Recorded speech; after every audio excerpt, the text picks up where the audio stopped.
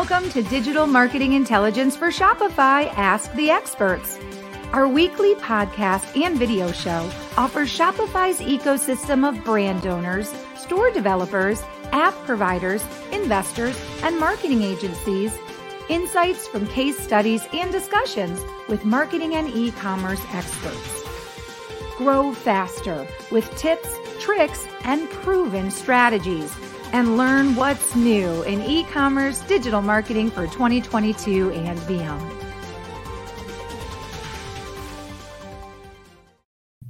Hello, everybody, and welcome to Digital Marketing Intelligence for Shopify Ask the Experts. I'm Marissa Morgan, your show host. I'm also the Business Development Manager at Engage. On behalf of myself and the entire team at Engage, I'm excited to welcome you to today's show. Today's topic is acquiring and retaining customers in a faltering economy. It's a crazy world we live in right now. We all know the economy is just so vastly different today than it was, let's say, 5 years ago. So I'm excited to introduce our guest in just a moment, who's going to share with us some great strategies for retaining customers. One thing we've learned during the course of our series this year is it's a lot less expensive to keep a customer than to go out and get a new customer. So I'm excited to hear what our guest has to say. He's actually the CMO of an award-winning Shopify agency. So I'll introduce him in just a moment. Before I get started, though, of course, all of today's invaluable information is brought to you by Engage. Engage launched just this past May the SMS Messaging for Shopify Store app. It's an app that gives you the opportunity to be where your customers are, and that is on their mobile devices. And it gives you the opportunity to build customer lists faster, to increase sales, and save time with automations. You can find out more at www.ngage, that's www.engage.com, where you can actually put any US-based mobile device number into that website and literally take the app for a test drive. We're also offering a free 30-day trial right now. So you can go to that website, sign up for a free trial, and get 500 free SMS messages to take for a test drive. You've got nothing to lose, but an incredible amount of business to gain. Build those loyalty programs, build subscription programs, get those automated campaigns out there to drive sales and really connect with your customers to build a community. And you can do that with our app. And it's so incredibly easy. So make sure you check that out, www.engage.com. All right, without further ado, joining us today from across the pond, a couple hours north of London in Birmingham, is our incredible guest, Louise Thompson. Shoot, not Louise. That's a female name. Louis. I even made sure I knew how to say it before we started our show. Louis Thompson. If you don't know who Louis is, you need to. He is a passionate digital marketer with a creative flair and an entrepreneurial spirit. He also has a fantastic accent, which you'll hear in just a few moments. For the last 4 years, he's called the Shopify agency Eastside Co. home. He is the CMO of that company, but his entrepreneurial spirit really kicked into gear about 20 years ago or so, in his early 20s, when he took his experiences and started applying them to start some really amazing work for reputable brands around the world within the creative and advertising spaces. He helps build strategies and content that create growth and consistent return on investment, and he brings teams together to ensure that each and every user experience is the best it can be, and every output is driving results that are in line with overall business goals. He's very results driven. He's got a very creative approach to digital marketing, and that is what he's passionate about. And I love his thoughts. His thoughts are everyone has a story to tell, so it's very important that you tell that story well. I really like that, Louis. And a fun fact about Louis, a couple fun facts actually. Like many of us, he's an avid Netflixer, but like not a lot of people. However, like myself, we have something in common, and that is we both have experience performing stand-up comedy. Louis, I've performed all over Los Angeles at like the Comedy Store, Flappers Comedy Club, the Hollywood Improv, And you've got a little background in comedy as well. I think this is a fun little fact to share and something fun that we have in common, a little digital marketing experience and some comedy. Welcome to today's show. Thank you so much for being our guest expert. I'm excited to have you. Yeah, no, thank you for having me. I very appreciate it. It's a great intro, and yeah, you've managed to dig out some of the fun facts from my history for sure. Yeah. Tell us how. Let's first talk about this comedy thing that we have in common, because I don't think I've ever had a guest in our almost 2 years of doing this show that has a little bit of a background, a little bit of love for making people laugh like I do. How old were you, and where was the first time you performed stand-up comedy? I think I must have been very early 20s, maybe 20, 21, and did all stand-up comedians in the UK, they just start by usually going to a pub somewhere. There is a room above a pub every night of the week in London somewhere where there's some kind of open mic night going on. So just went out and wrote 5 minutes of material. I thought I'd written 5 minutes of material at least anyway. And yeah, went and performed at an open mic, and then did that for, performed 2, 3, 4 times a week in London, in and around the UK, at different open mic nights for about a year or so. Yeah, it's very, very scary, very tiring, but a lot of fun when you get it right. It's not so fun when you don't get it right, but it was definitely an interesting time. It's a tough career. I got a lot of respect for people who make it into the limelight. I do too. And the one reason, well, a couple of them, but one of the main reasons I didn't keep up with it was because, this is kind of funny, I always thought I was like a night person. Always thought I was a night person. And I think I was until my probably mid 30s. Yeah. And then I started going, wow, in order to do stand-up comedy, like, your day doesn't really start till like 10 o'clock at night. You're getting ready to leave your house to go to an open mic night at 9:30, maybe 10 o'clock, and you're not even getting on stage till midnight. And I said, wow, like, I don't know if I can have the energy to do that and also work during the day. And then I thought, even if I make it, right, and I get the opportunity to go on the road and maybe open for somebody who's more well-known, I'm like, I got to find a dog sitter to take care of my dog. I travel all over the country. And I just said, wow, as much as I love I think I love the energy, the adrenaline, the high that you get from being on stage and making people laugh. I said, I think I'm getting a little too old to be up till 2 a.m. every night. And I think my dog would hate if this career worked out for me. So I think that was kind of my coming to Jesus moment, as they say, when you say, I just don't know if this is what I want to do. Although I wanted to jump back into it now that I'm in Minnesota. However, when COVID happened, all of the clubs and, anywhere where you could do stand-up shut down for so many years. Yeah. And I think a lot of people just said, oh, yikes. A lot of people took it to online and stuff. But yeah, hey, well, here we are both in the digital marketing space, which I absolutely love. I mean, yeah, I feel like it's different, but still fun. It is different, but still fun. And you still get to connect with people, which I think is really a big part of why I love this business. I love hosting this show for Engage. And this year we're really focusing on Shopify. And that makes you the perfect guest for an episode, because you are the CMO of an award-winning agency. So before we dive into today's talk, which we will in a moment, share with us a little bit more about what Eastside Co. does for its clients in the Shopify space. Yeah, for sure. I mean, Eastside was founded maybe 10 years ago, and initially we were what we would say platform agnostic, I suppose. So we would work on Magento, Shopify, WooCommerce, whatever clients needed us to work on.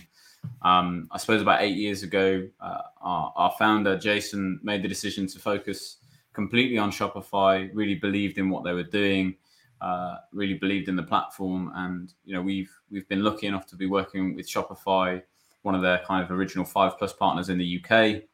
Been working with them ever since. And that platform has obviously seen phenomenal growth, and we've seen really great growth alongside it.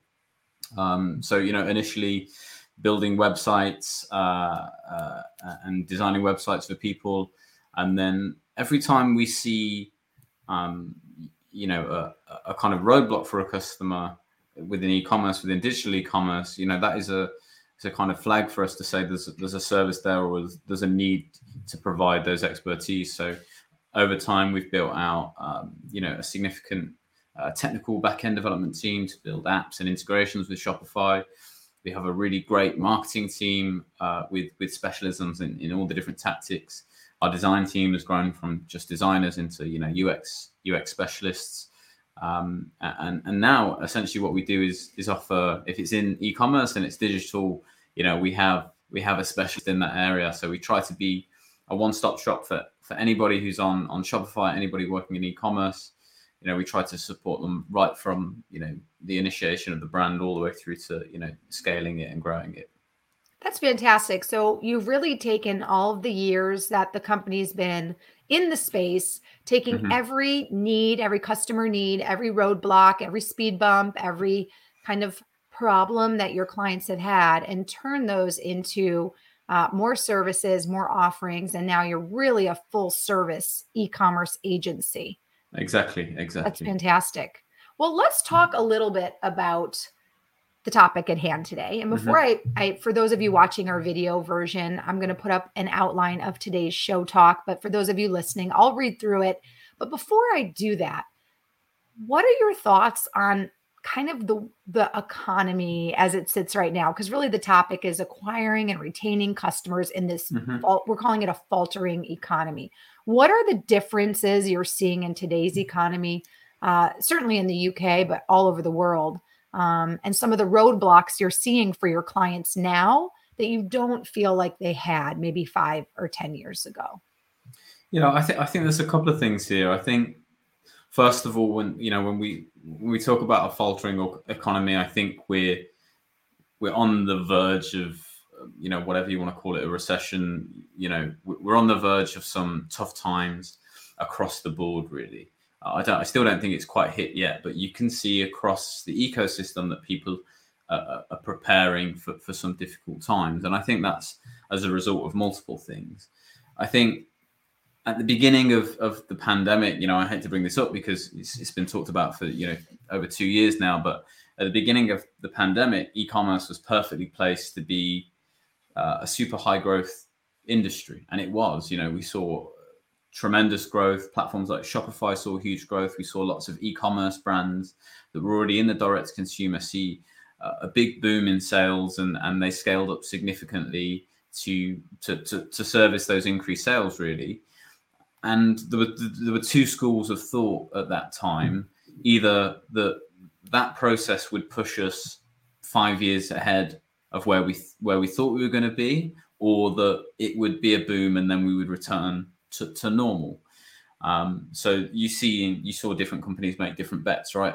They had to deal with the demand, but did they scale ahead based on a kind of a 5-year boost in where they thought they were going to be? Now, what's actually happened is, yes, we saw a big boost, and we haven't really seen a decline. If you look back at 2019, we're on the normal growth curve that we would have been if the pandemic hadn't have happened. But we're not really in a position where we're significantly further ahead now than we thought we were going to be if you look at the kind of the average growth of the industry. So we're not in a terrible position in e-commerce at the moment. But my thoughts are that the next couple of years are going to be fairly difficult for lots of brands. Certainly brands that have not built a brand as such, more retailers that are driving on price and driving on functions and features. But there's lots of things contributing to where the economy is right now and where it's going. But I think the signals are really clear that it's going to be a tough couple of years, and there has to be a real focus on retention and maintenance of your existing business, and more organic growth, because we are seeing rising costs across the board, especially in advertising. Yeah, Facebook ads have really changed. The privacy policies have changed the way things are working.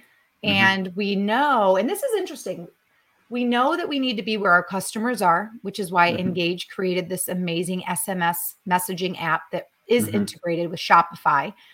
But one thing I learned from one of our previous guests is that you need to be where your customers are, but it's they said, actually, I think it's going to be the show after yours, but he shared that it's important to touch the same customer on different platforms, not necessarily just be on every platform reaching different people, but, have a customer recognize you, recognize your story, your brand on the different platforms, so that there's this integrated feeling, and you're almost creating this community-like feeling where someone feels like they're a part of your brand and a part of your story. So, and I do think we've learned that it is less expensive. Would you agree, to retain a customer than to spend the money to try to acquire a new customer? Would you say that's accurate, or do you have thoughts on that? Yeah, no, of course. I think it's been true across all of time.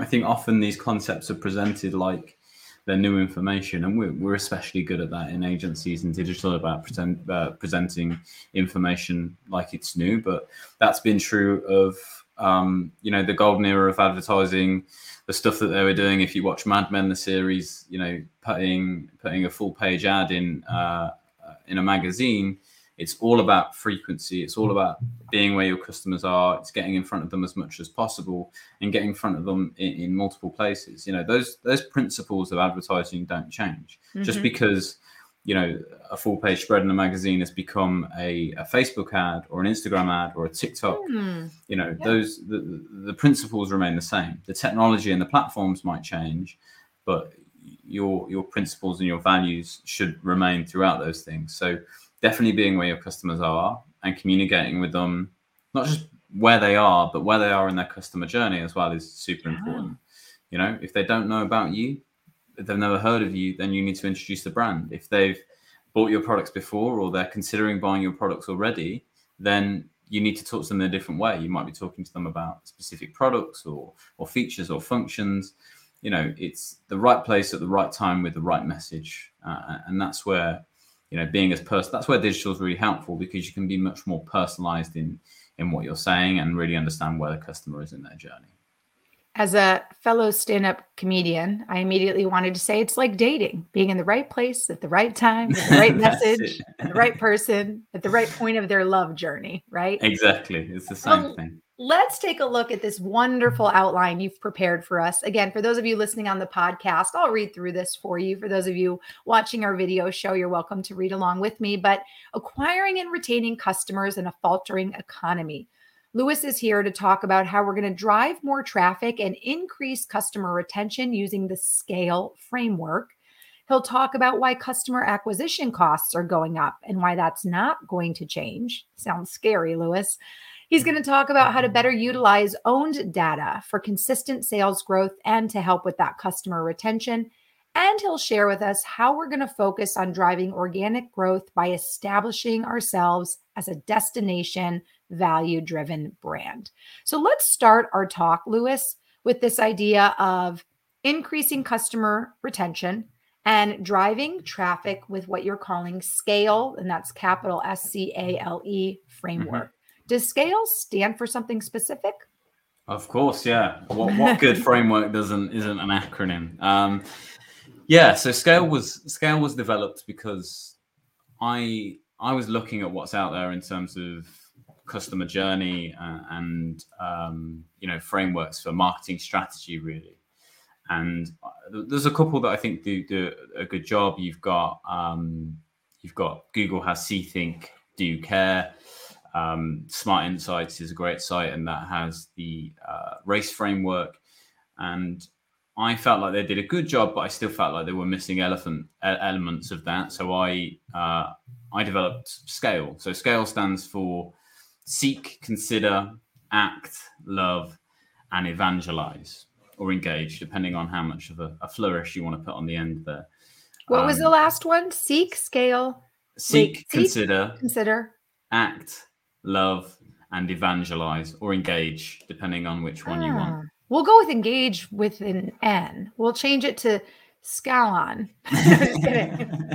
Okay, so engage with an E. Got it. Okay, so seek, consider, act, love, engage. Yeah. So one of the big challenges that brands have, I think, certainly when they're marketing, is they're thinking about everything very tactically. So they're thinking, right, we need to be on Facebook because customers are on Facebook. We need to be on Instagram. We need to be on TikTok. And they go through this cycle of dealing with each of their tactics in silos. So they deal with each element individually, and they don't really think about how those things interact. And they're also not really thinking about where their customers are in the customer journey. So Scale allows you to map out the totality of the customer journey. So Seek is, where are they searching for you? What problem are they trying to solve? And are you able to solve it?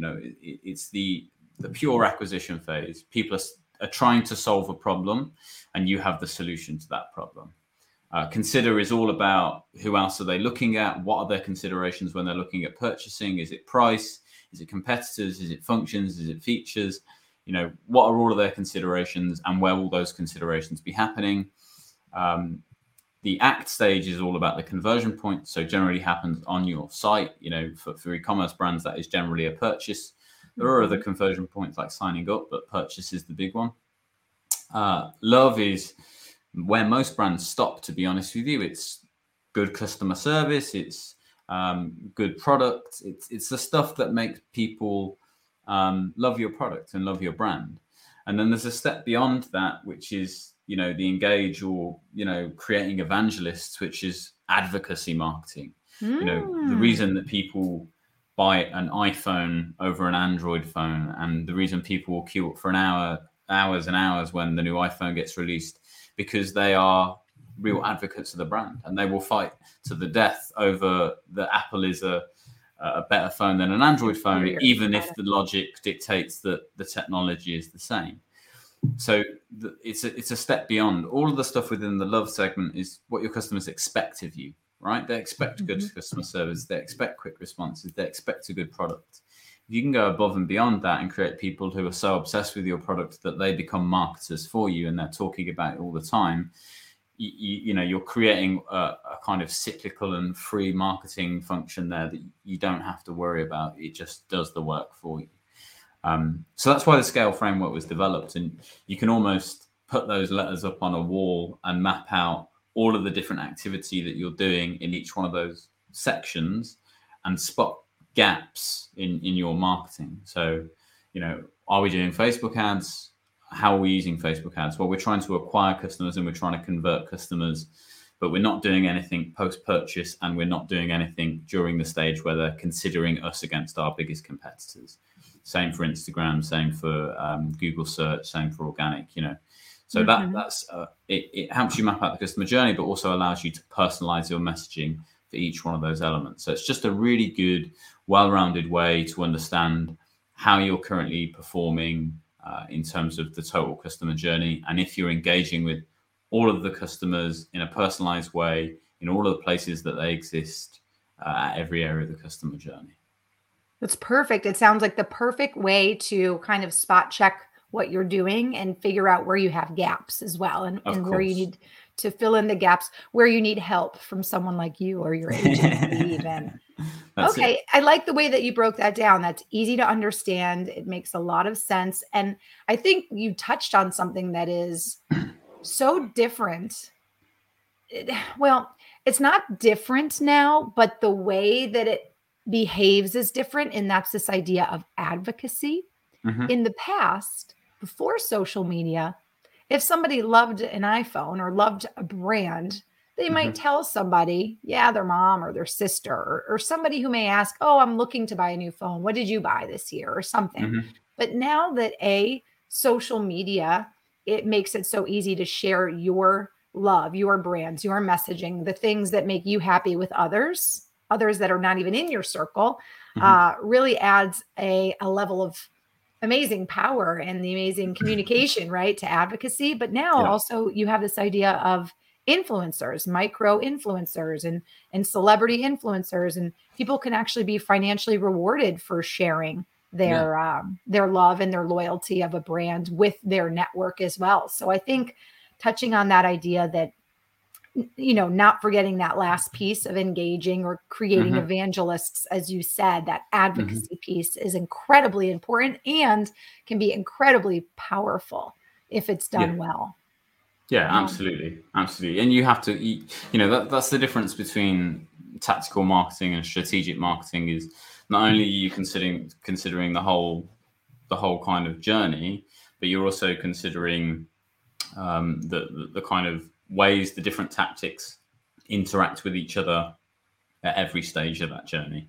So, for example, you might see the same tactic or the same platform appear throughout that customer journey. So Facebook and Instagram ads is always a good example.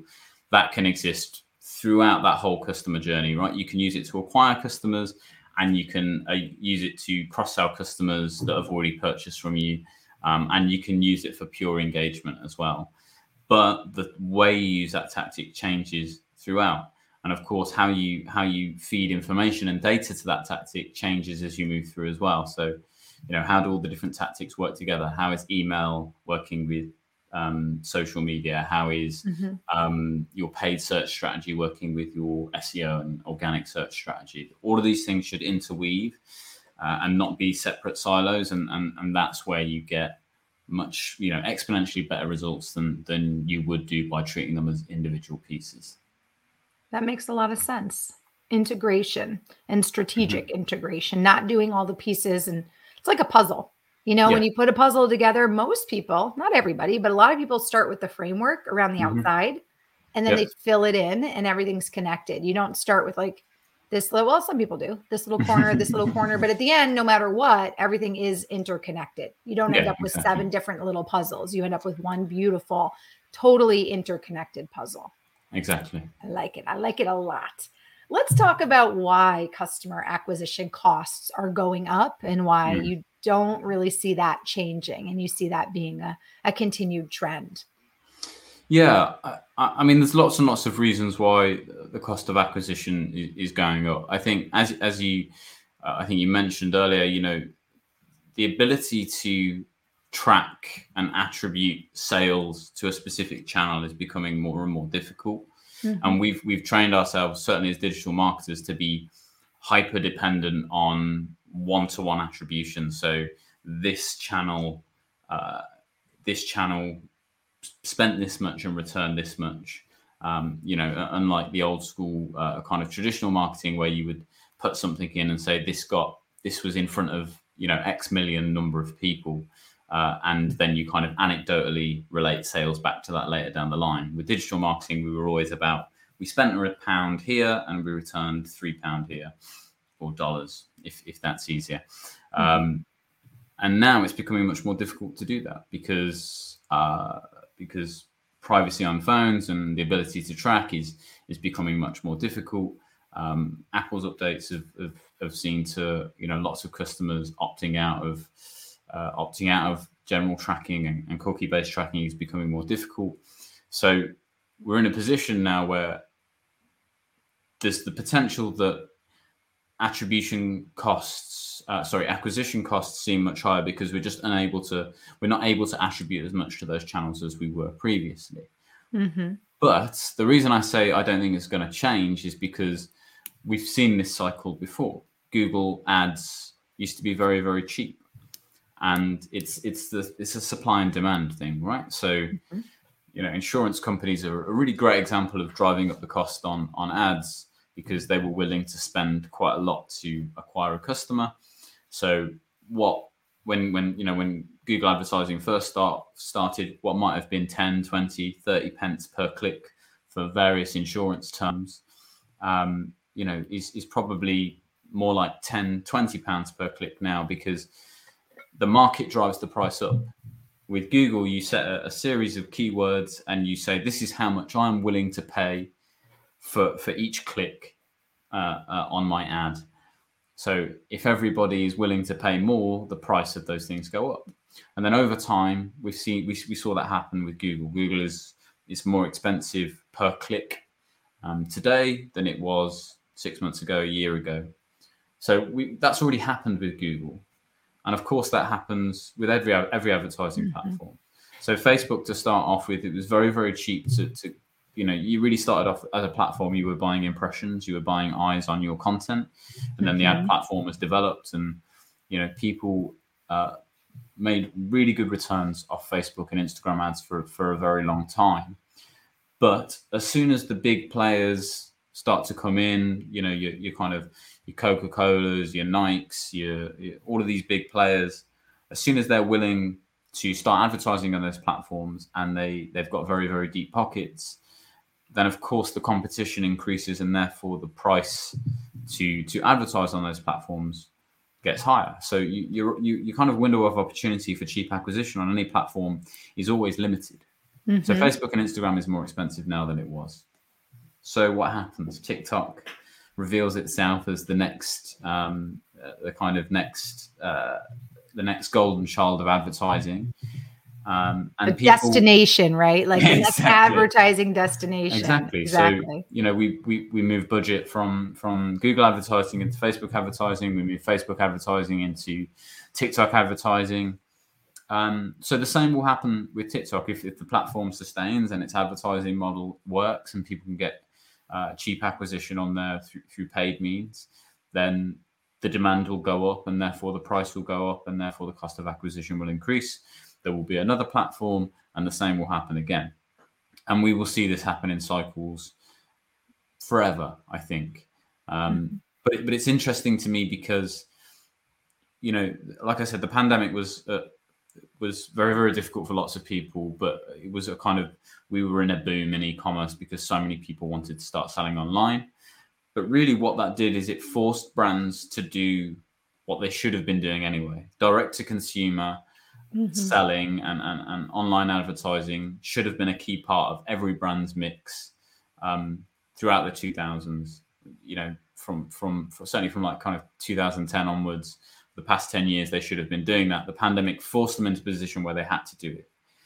Now the rising cost of acquisition is forcing people into a position, again, where they are starting to do what they should have been doing anyway. They're starting to build better relationships with their customers. They're starting to build brands rather than just sell products. And they're starting to adjust their focus to growing through organic means rather than paying to acquire every customer. And the focus is definitely switching to retention of their existing customer base.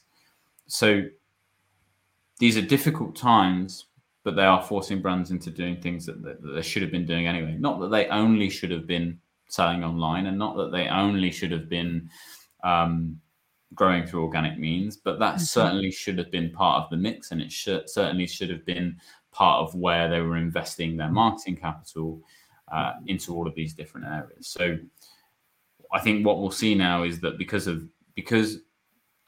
budgets are going to be less loose than they have been for the past couple of years, and because the cost of acquisition is going up and it's harder to attribute marketing, we will move towards a world where people are more comfortable with anecdotally relating activity back to results as they were historically, and that people are much more focused on their owned data and their organic growth rather than, it's that old thing, don't build your house on rented land, which is what everyone's been doing for a long time.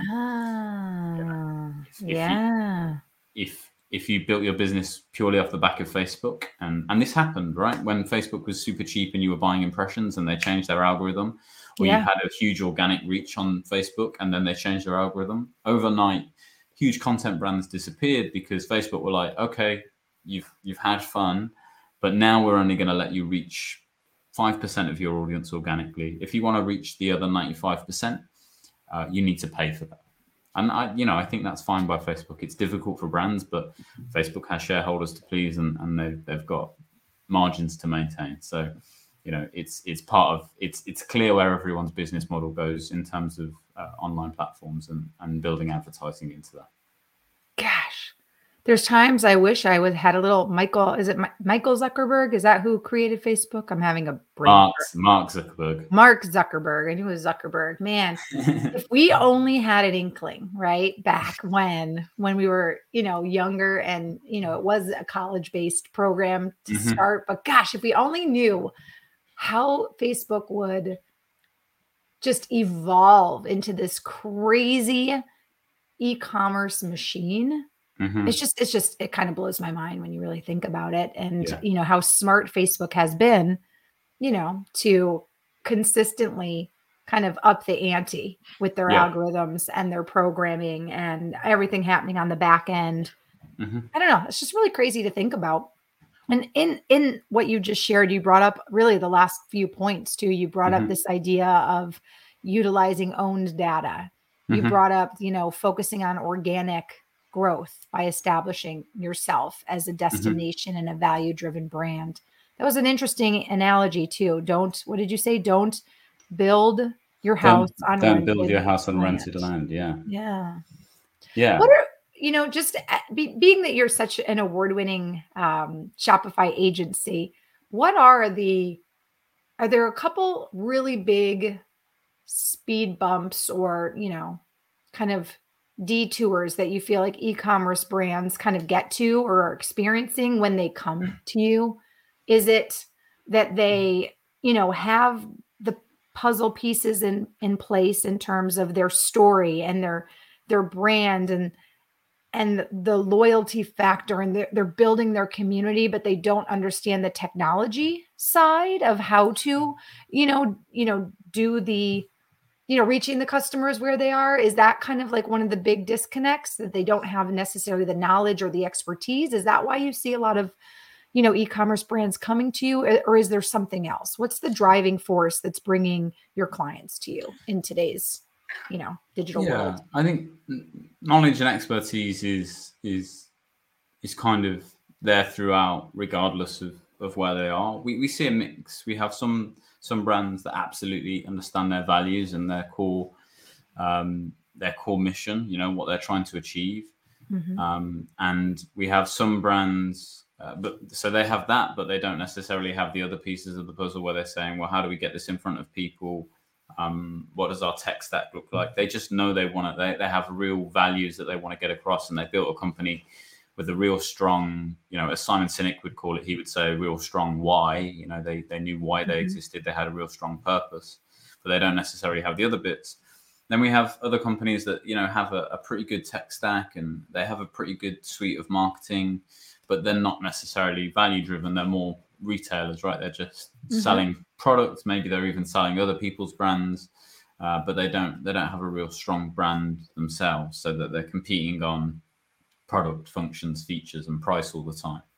So the reason I always bring the kind of functions and features and price up is because if you sell purely on that, then the minute someone comes out with a cheaper product that has better functions and features, then people will leave, right? If Apple just sold on their functions and features, you would never pay $1,500, $2,000 for a phone. You would just buy the Android phone, right?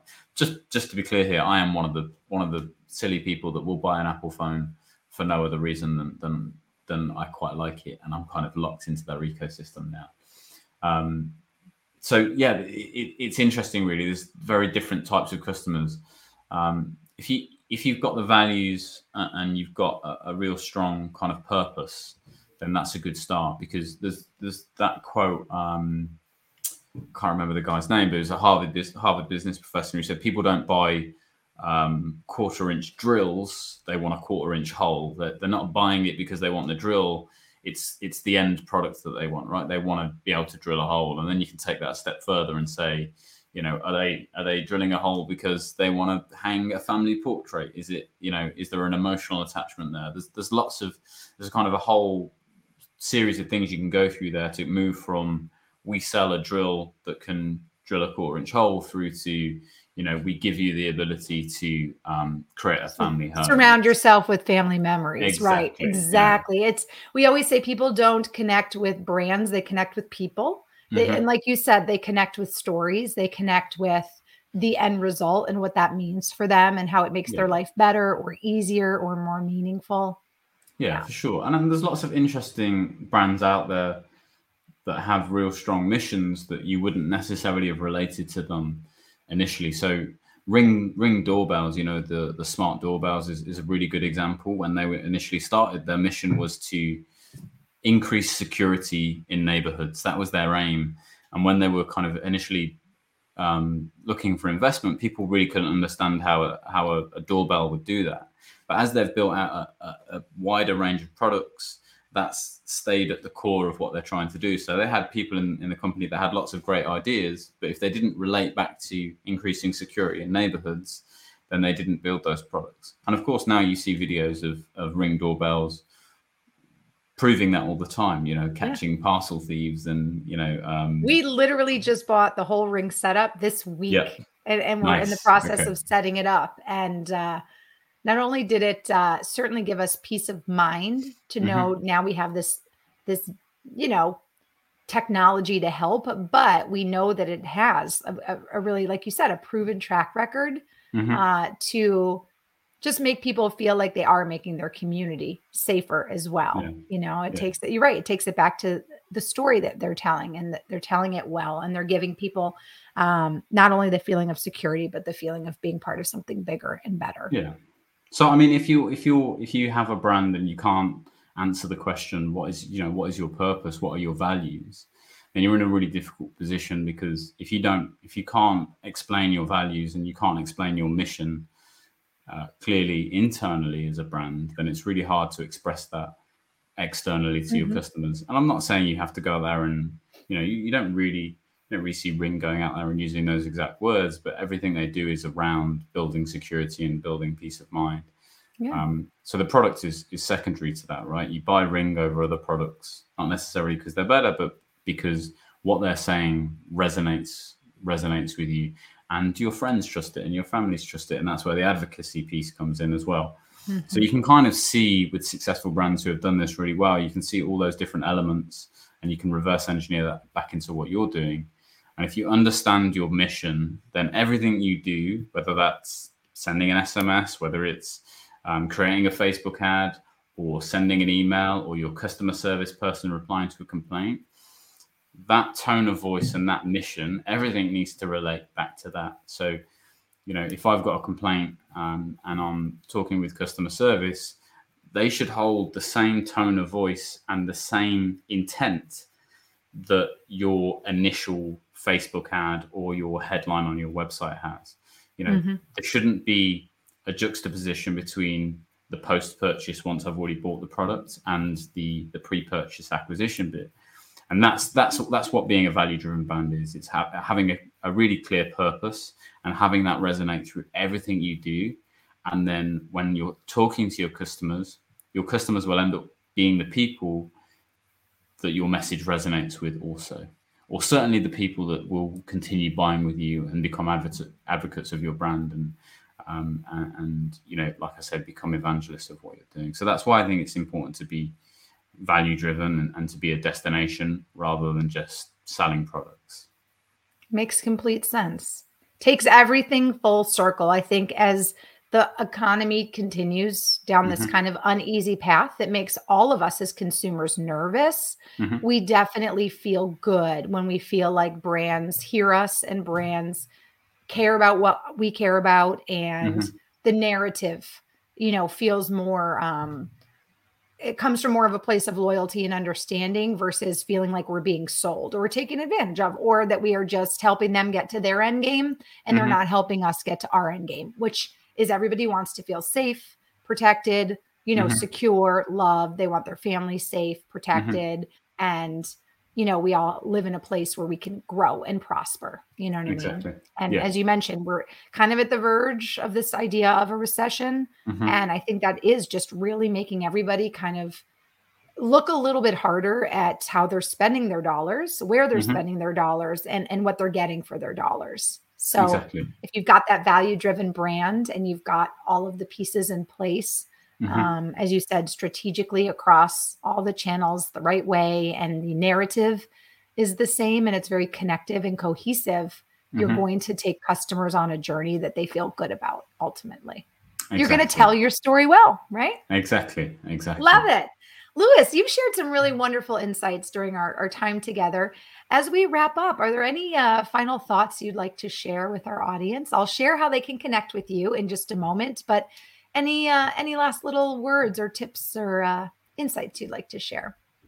No, I think just to conclude and wrap it all up, just remember that you need to be communicating across the total customer journey. So remembering that seek, consider, act, love, engage, the SCALE framework, and that you need to have consistency in terms of tone of voice, and just ensure that your values are are kind of littered throughout that customer journey, and you're as personalized as possible, and utilize every tactic that you have in your kind of toolkit, but make sure you're just using the right things in the right places.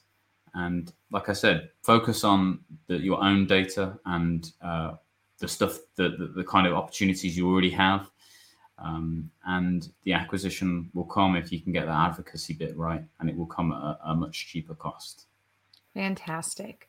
Well, if anything today resonated with you, if you have questions, if you're interested in understanding more about what Eastside Co. can do for your brand, I do want to share how you can connect with Louis. He's very open to connecting on LinkedIn. As always, I always advise you to leave a message when you connect with any of our guests so they know that you heard them on our show. Let them know who you are and why you're connecting. And you can find Louis simply by searching his name. It's Louis, Louisg Thompson, Thompson. So look for Louis on LinkedIn, connect with him there. And then eastsideco.com, eastsideco.com is where you can find more about what his Shopify partner agency does for brands and what they can do for you and your company and your brand. A premier Shopify agency specializing in design, development, and e-commerce marketing solutions for global brands. That's really their tagline. What can our audience find? I know there's a free guide that you offer as well on your website. Is that right, Louis? Yeah, so we've got an internationalization guide up at the moment. So you can go on the site and just enter your email and download that guide for free. That's really for brands who are looking to, whether that's go from the US into Europe or from the UK into Europe, wherever you might be. If you're looking to cross borders, there's a really good guide there in terms of breaking down all of the things that you need to be thinking about. And it's very specific to Shopify, but broadly applicable to e-commerce as well. And we have more guides coming out over the remainder of this year, so you can keep an eye out for those. If you sign up to the mailing list on there, you can get access to all of those things. Fantastic. Well, Louis, thank you so much for joining us today for an episode of Digital Marketing Intelligence for Shopify. Thank you for being our expert, sharing some wonderful insights, wonderful solutions, and also some great examples to help us understand not only the idea of the scale framework, which I really like for retaining customers, but again, how to tell your story well and how to make sure that that story is cohesive throughout the different channels and how you can be strategic with data. All the things you shared, I think were very helpful, especially as we continue to experience an economy that's a little bit uncertain. And I think, again, companies have the power to make customers feel something.